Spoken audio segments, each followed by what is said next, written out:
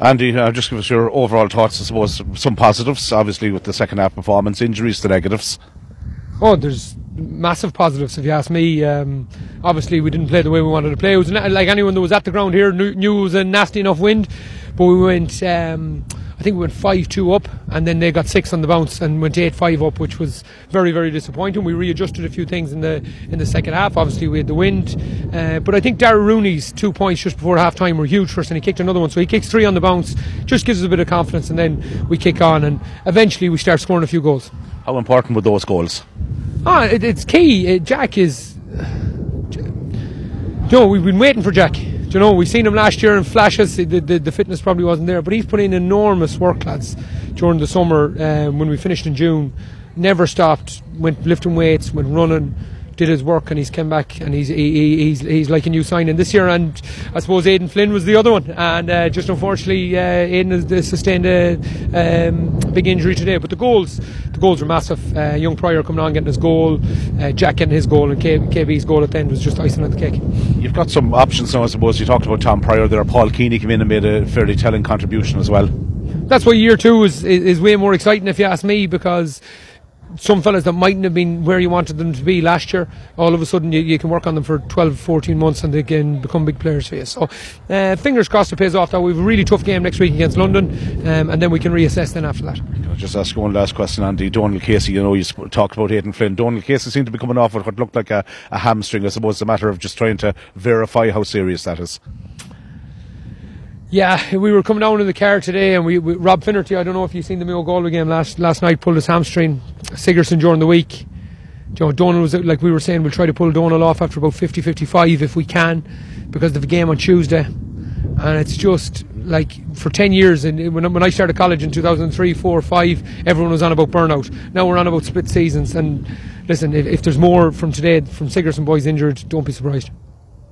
I suppose looking overall, it's always nice to get the league off to a good positive start, and that's what you got today. Waterford, lads, make no mistake about this, Waterford will take points off teams. They had a huge tragedy on Friday night, and they came up here and they gave it to us for 35-40 minutes there, and it was really tough. But to get the league off is absolutely the key. You see last night 2 draws. I don't know how Laois and Sligo got on, but 2 draws, and we get our 2 points and we're away. So that's the key thing. Last year we were here against Cavan. We didn't really know where we were, we didn't know how good we were. Did we go after Cavan enough? Probably not, but at least today we knew our team, we knew how strong we can be, and we push on.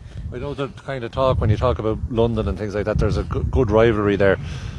Will last year be referred to, that you want to go over and kind of get a bit of that result over in Beacon with the whole thing about the venue and all that? It kind of punctured what looked like a really good start. Will that be a factor? I think to be honest, I think it's a fair question. I think in both dressing rooms, I think there was a bit of like, I think the London boys came out after the championship last year saying they should have won. We thought we should have won the league game. So listen, there's going to be a tiny bit of rivalry there, and it's great.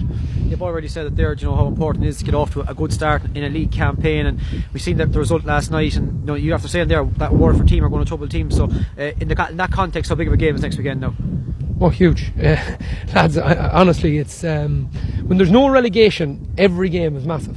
And so that's it. And there's 7 teams, 8 teams there that are all vying for promotion. If you talk to people from Carlow, they're saying, geez, we drew Wicklow, we've a real chance here. The keeper made a mistake, 1 or 2 mistakes, that sort of way, and they feel they have a real chance, and everyone is in the same boat. Sligo Laois today, like I'm sure whoever lost one is talking about the same thing as we're talking. So it's every game, every 2 points are massive, and that's why last year you heard me saying the Tipperary stuff.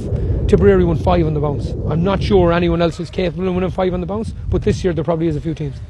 And finally, how happy were you maybe with how the lads behaved in key moments? You mentioned already, massive contribution for Darragh Rooney either side of the break. Tom Pryor, when he came on, he made his goal, made a great little rob down there to set Pierce Dolan up for a point before the break in play. Those like key involvements and key moments really kind of brought the thing on in the second half.